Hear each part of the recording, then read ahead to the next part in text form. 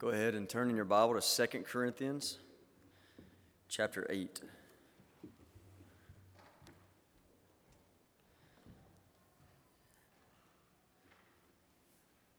Second Corinthians chapter 8.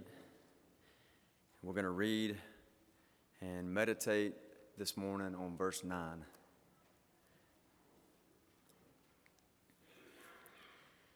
It's an amazing verse about the glory of Christ and about the gospel tucked away in this exhortation about generosity.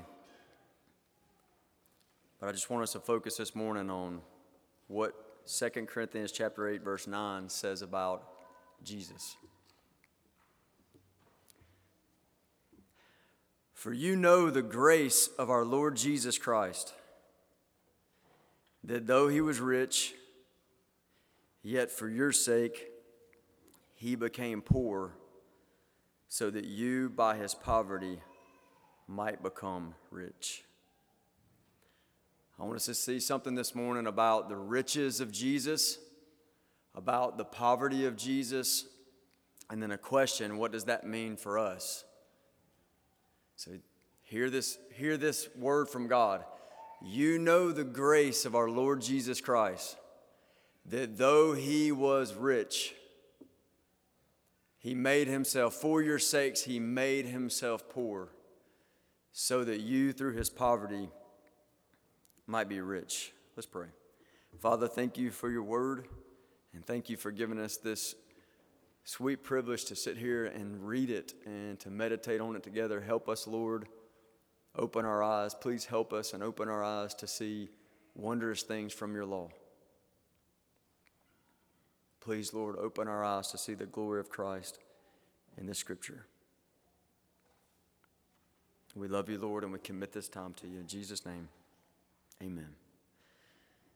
So I said I want you to see three things here: the riches of Christ, the poverty of Christ, and what this means for us. Let's begin with the riches of Jesus. This is a description of the riches of Jesus in his pre-incarnate state. In the incarnation, when the Son of God takes on human flesh, we're talking about the glory of Jesus before that, in his pre-incarnate state. We see it in the text. It says, he was rich. In 2 Corinthians 8:9, he was rich. Now there's an article called Christ Pre-Incarnate Glory, written by John Flavel in the 1600s. I would commend that to you. I'm going to quote from that some today, this morning, and also I would commend it to you to go read on your own. I want to use his framework to describe the pre-incarnate glory of Christ. He uses two categories, negatively and positively. And by negatively, he means what did he have in his pre-incarnate glory, in the sense that he didn't have to deal with that which he had in his humiliation. So who was he in his pre-incarnate glory that he didn't have to deal with that he had in the humiliation of taking on human flesh? That's negatively. And then positively, just what does it mean that he was glorious in this pre-incarnate state? And so I want to take it from both of those angles. And my prayer has been that we would see the glory of Christ. These are really hard things for our finite brains to pull in and see the glory of the infinite. It's hard for us to do it, so we need help from God. It's the reason why I prayed just a moment ago, God, help us to see the glory of the Son, and specifically here, the glory of the Son in his pre-incarnate state. So negatively, things Jesus did not have to endure in his pre-incarnate state. First, the pre-incarnate Christ did not have to endure the conditions of the creature. The conditions of the creature. So think about this for just a minute. What does Colossians 1:16 tell us about Jesus? What does it tell us about Jesus? It says this: all things were created through him and for him. All things created through him and for him. What does John chapter 1 verse 3 tell us about Jesus? All things were made through him, and without him was not anything made that was made. This is putting forward Jesus as creator. Creator, the one that through him all things are created. By him, for his glory, everything is created. This is our creator Christ. That's the way he's being presented in the scriptures. Now, it cannot be overstated the shocking humiliation that the creator, through whom are all things, by whom are all things, for whom are all things, that he would take on the conditions of creatures, of created things. That how amazing that is. The condescension, the humiliation of that cannot be overstated. That's amazing. Now, people have tried to help us understand that by saying something like, it would be like a man taking on the nature of a slug. But that depth of condescension doesn't do it justice that God the Son would take on the conditions of a creature, that he would take on human nature onto his divine nature. So Jesus in his pre-incarnate state, he did not have to endure creaturely conditions. The angels of God worshiped him. They worshiped him not as the best of creation, but as one who is holy, set apart in a category all by himself. There's the creator and then there's everything else created, and they worship him for that in his pre-incarnate state. Second, the pre-incarnate Christ was not under the law. Galatians 4:4 says this, when the fullness of time had come, God sent forth his Son, born of a woman, born under the law. He was born under the law, but not Christ in his pre-incarnate state. And let me try to describe why that should mean something to you. Consider for just a minute the independence of God the Son. Now, that is an attribute of God that I want you to know something about. That our God is independent God. God the Son was his independence is a glorious attribute. It means that he needs absolutely nothing. He is dependent on no one. He's dependent on nothing. He is the independent Son. Now that might be best understood when you compare it to me and you. We are absolutely dependent on food, on water, on oxygen. And if we have all of those things and God removes his Spirit, we return to dust. We are so dependent on God. God the Son is dependent on none of these things. He is the independent one. Acts 17 verse 24 says this, the God who made the world and everything in it, being Lord of heaven and earth, that's him as creator. He made the world, everything in it, does not live in temples made by man, nor is he served by human hands as though he needed anything, since he gives to all mankind life and breath and everything. He needs nothing. Everyone else, everything else, all of creation is dependent on him to uphold it, and he's dependent on nothing. He's dependent on no one. He's not worshiped or served by human hands as though he needed anything. So the angels worship him in his pre-incarnate state, not just as creator, but as the independent one, on whom all of creation is dependent. Now, bring this back to him being under the law. John Flavel, again, says this, it was an inconceivable abasement, an inconceivable humiliation, abasement to the absolute independent being to come under the law. Now think about that for a minute. The independent Son of God is not governed by some outside standard of righteousness. The independent Son of God does not conform to the righteous standard of the law. The independent Son of God is the righteous standard in and of himself, and the law is an expression of his righteous standard, an expression of who he is.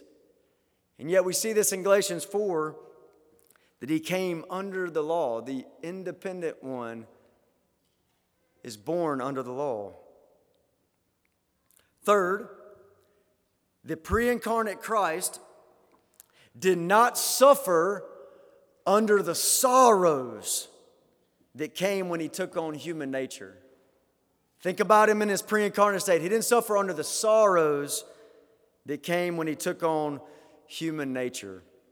In his human flesh, he felt the sorrow of need. Matthew 8:20 says, the Son of Man has nowhere to lay his head, but not the pre-incarnate Christ. In his flesh, he felt the sorrow of temptation. Matthew 4:1. Then Jesus was led up by the Spirit into the wilderness to be tempted by the devil, but not in his pre-incarnate state. In his flesh, he tasted the sorrow of death, but not in his pre-incarnate state. He's the source of life. Isaiah 53 verse 3 tells us that Jesus became the man of sorrows. Listen to the verse.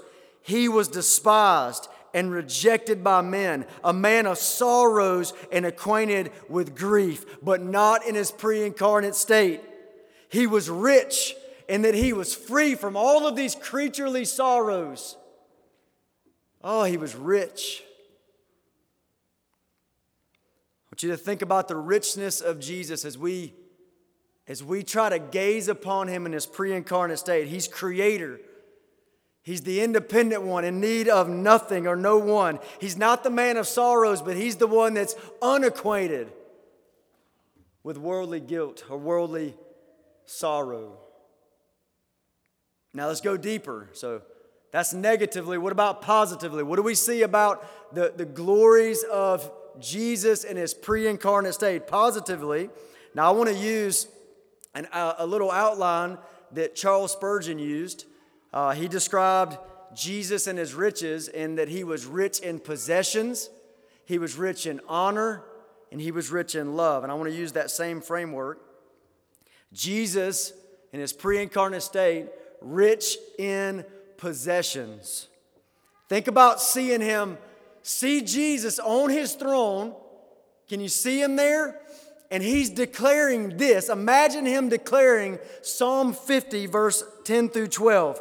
Every beast of the forest is mine. The cattle on 1,000 hills. I know all the birds of the hills, and all that moves in the field is mine. If I were hungry, I would not tell you, for the world and all its fullness are mine. He's rich in possessions. He owns it all.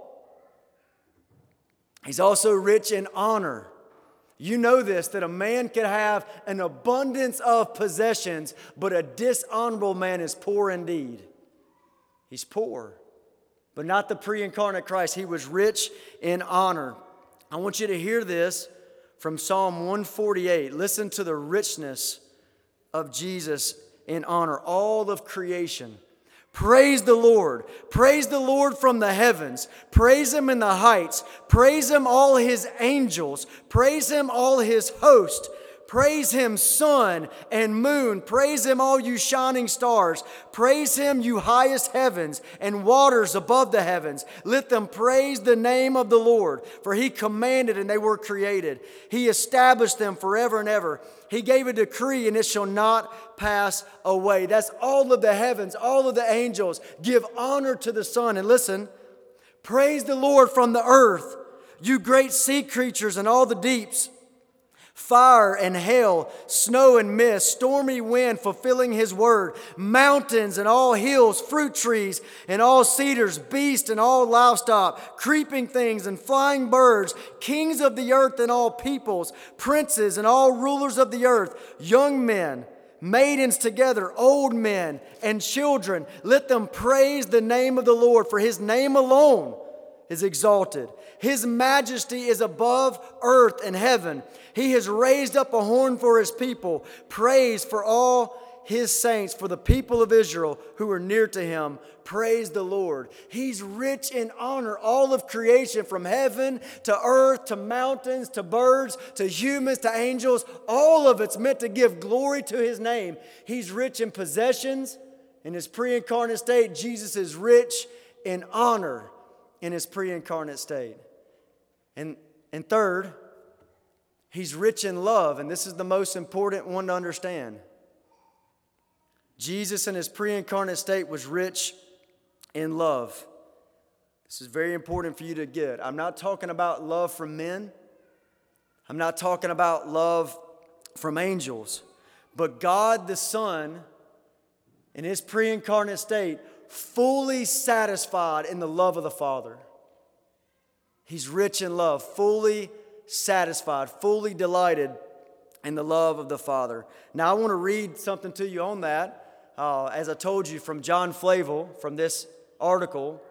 And I'm going to read a couple paragraphs here, and that's dangerous because you tend to lose people when you begin to read longer sections of something. So I want to encourage you, lean in. I don't think I can say it better than Flavel here. Lean in and hear about the richness of the love that Christ, that he was rich in love, pre-incarnate Christ between the Son and the Father. Hear this from John Flavel. The condition and state of Jesus Christ before his incarnation was a state of the highest and most unspeakable delight and pleasure in the enjoyment of his Father. John tells us he was in the bosom of the Father. To lie in the bosom is a posture of dearest love. John 13:23. Now there was leaning on Jesus' bosom one of his disciples whom Jesus loved. But Christ did not lean upon the Father's bosom as that disciple did on his, but he lay in it. Therefore, in Isaiah 42:1, the Father calls Jesus, mine elect, in whom my soul delighteth. His Father never looked on without smiles and love and delight and joy. Consider the intimacy, dearness, oneness of those great persons, one with another. The nearer the union, the sweeter the communion. Now Jesus Christ was not only near and dear to God, but one with him. I and my Father are one, John 10:30. One in nature, one in will, love, and delight. There is indeed a moral union of souls among men by love, but this was a natural oneness. No child is so one with his father. No husband so one with the wife of his bosom. No friend so one with his friend. No soul so one with its body as Jesus Christ and his Father were one. Oh, what matchless delights must necessarily flow from such a blessed union. Consider the constancy of this delight. It was from everlasting, from eternity. It never suffered one moment's interruption. The overflowing fountain of God's delight and love never stopped its course, never ebbed. But as he speaks in the text, I was daily his delight, rejoicing always before him. That's rich in love. Jesus, the pre-incarnate Christ, rich in possessions, rich in honor, rich in love. Let's summarize these things. In that pre-incarnate state, creator, independent one, full of joy and pleasure, not a man of sorrows, rich in possessions, rich in honor, rich in love. Most importantly, one with the Father in perfect joy and delight. Now, if you and I were ever in such a state as this, the one thing we would never want is change. If you and I were ever in such a state as this, the one thing we would push away at all cost is any kind of change. And yet this one voluntarily made himself poor. One so rich voluntarily made himself poor. Let's talk about the poverty of Jesus. It's what it says in our text, 2 Corinthians 8:9. It says, he became poor. It says, his poverty. so that by his poverty you might become rich. His poverty. So we're talking about the poverty of Jesus. Now this is certainly a reference to the incarnation of Jesus and the sufferings that would follow. That all that we just described about who God the Son is, who the Son of God is, we're describing him, and he became incarnate. He took on human flesh, and all these sufferings followed. He became poor. He entered into poverty. Let's think for just a minute about this poverty. The Creator enters his creation. It's an amazing thing. The Creator enters creation. The independent one becomes dependent upon a mother. That's an amazing thing. Listen to Charles Spurgeon. The infinite has become an infant. He upon whose shoulders the universe does hang, hangs at his mother's breast. He who created all things and bears up the pillars of creation has now become so weak that he must be carried by a woman. I was amazed this week by Luke 2:51, where 12-year-old Jesus, it says this phrase, he was submissive to them.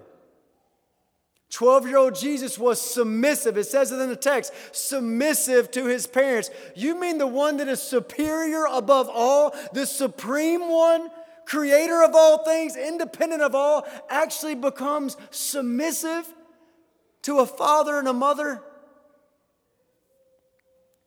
This is amazing. He who dwelt in the perfect delight of holiness, takes on the sorrows of a sin-soaked world.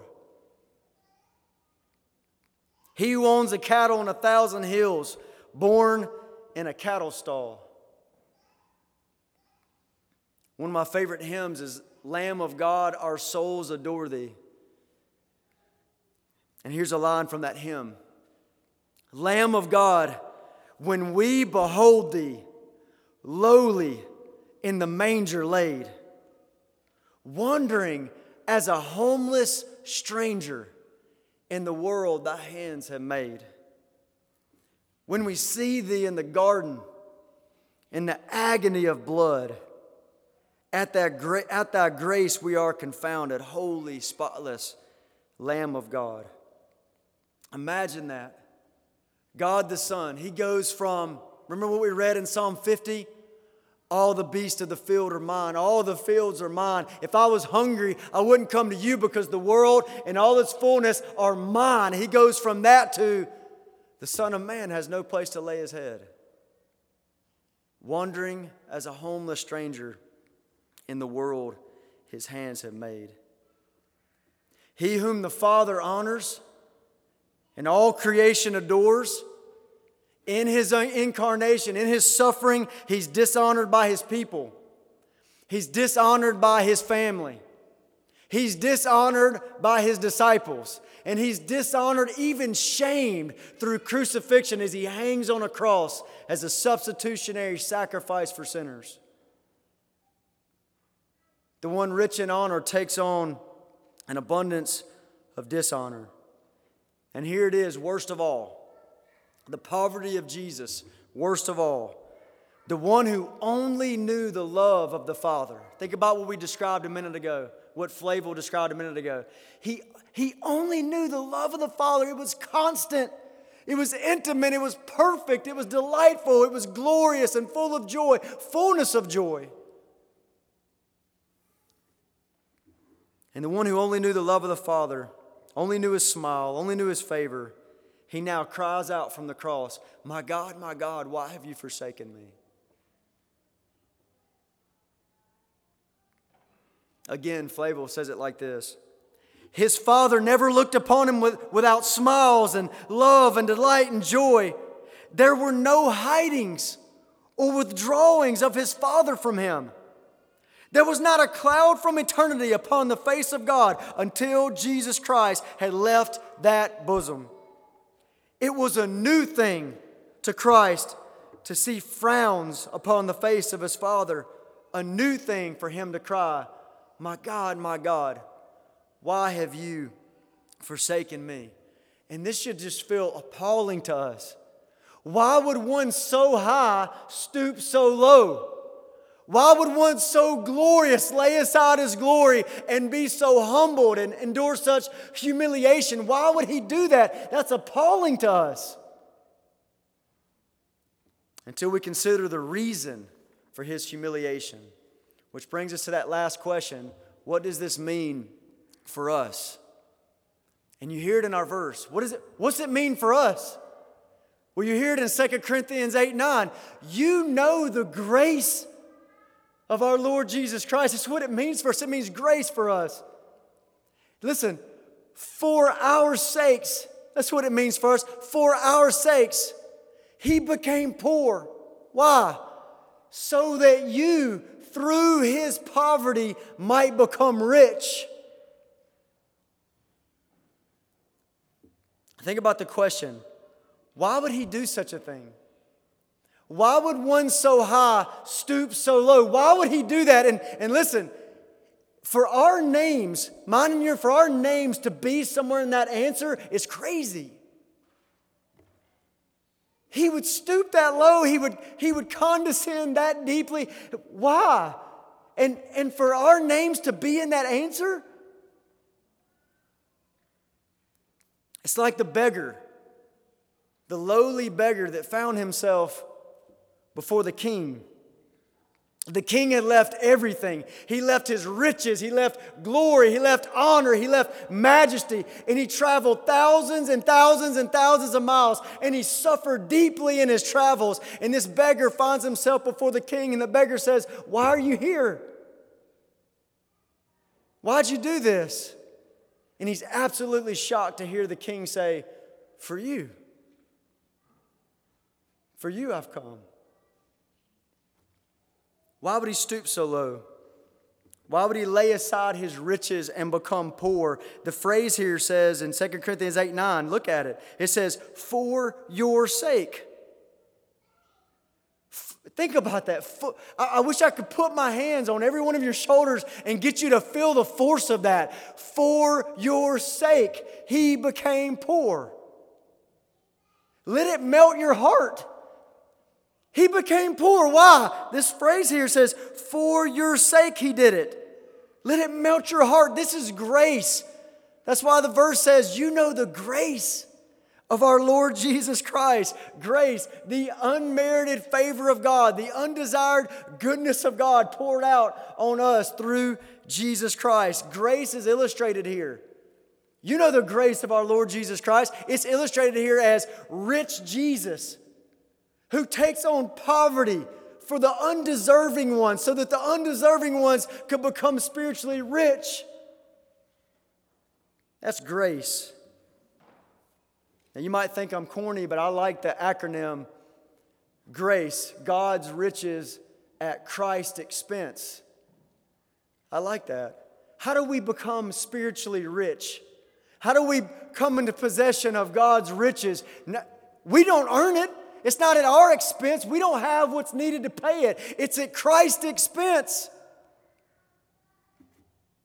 God's riches at Christ's expense, not yours. Our verse says, he became poor so that you, by his poverty, might become rich. Christian, in the room, you are unspeakably rich because of the grace of Jesus Christ. Jesus came for you. He became poor for you. He took on flesh and died and was risen. Why? So that you could have these riches. He did this for your sake. Are you a Christian in the room this morning? Have you repented of your sin and put your hope in Christ, put your faith in Him? And if you have been converted, you've been born again this morning, that's you, you're a Christian in the room, then you need to lay hold on this reality. You are rich in Christ. Ephesians 1:3 said, blessed be the God and Father of our Lord Jesus Christ, who has blessed us with every spiritual blessing in the heavenly places in Christ.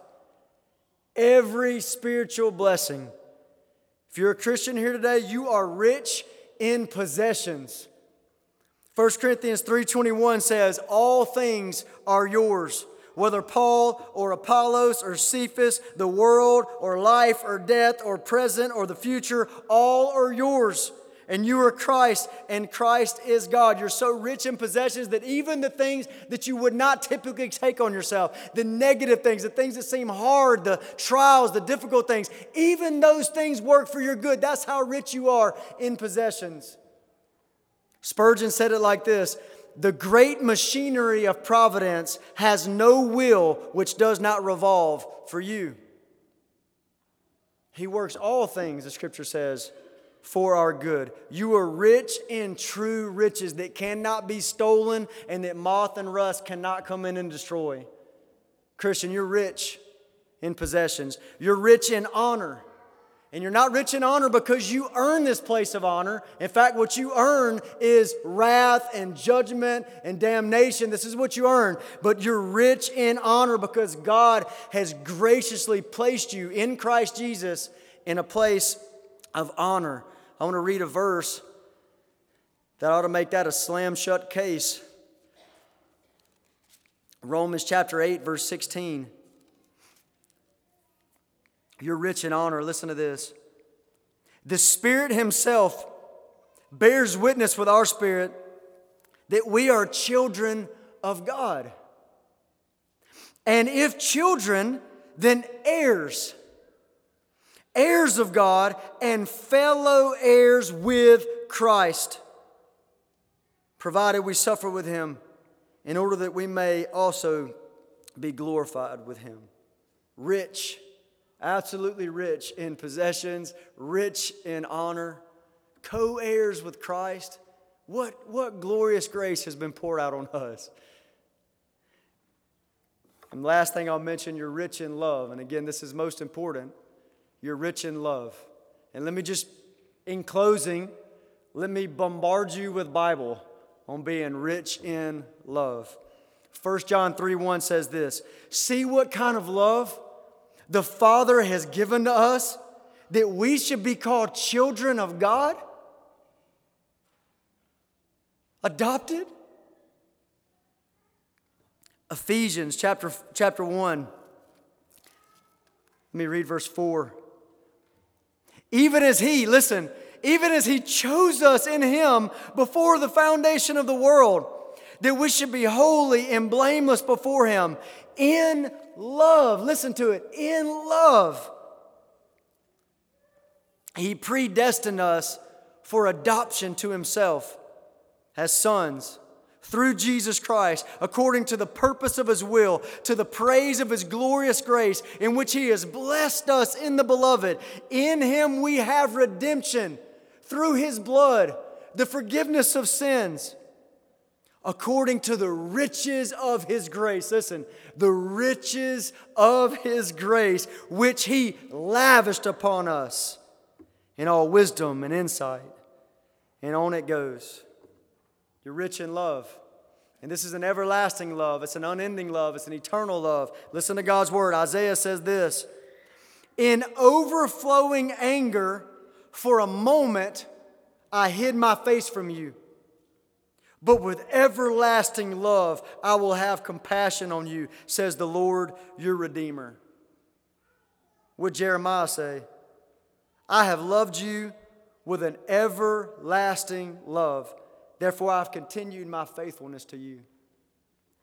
Psalm 103, verse 17 says this: the steadfast love of the Lord is from everlasting to everlasting on those who fear Him.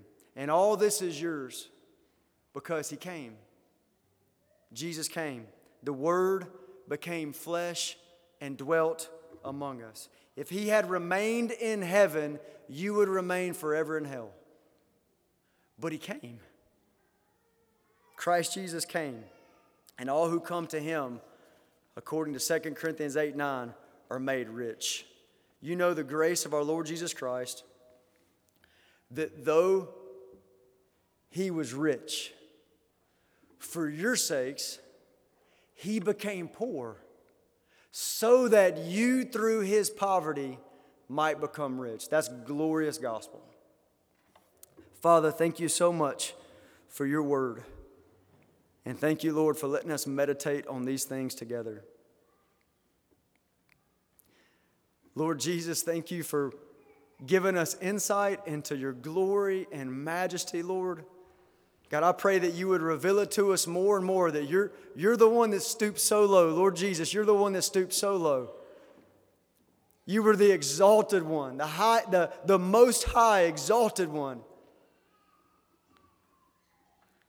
And you condescended, Lord. You entered into humiliation for our salvation, God, and you have poured out such grace and such goodness on us, Lord. I pray that you would cause our hearts to worship as we consider your glory and your goodness. In Jesus' name, amen.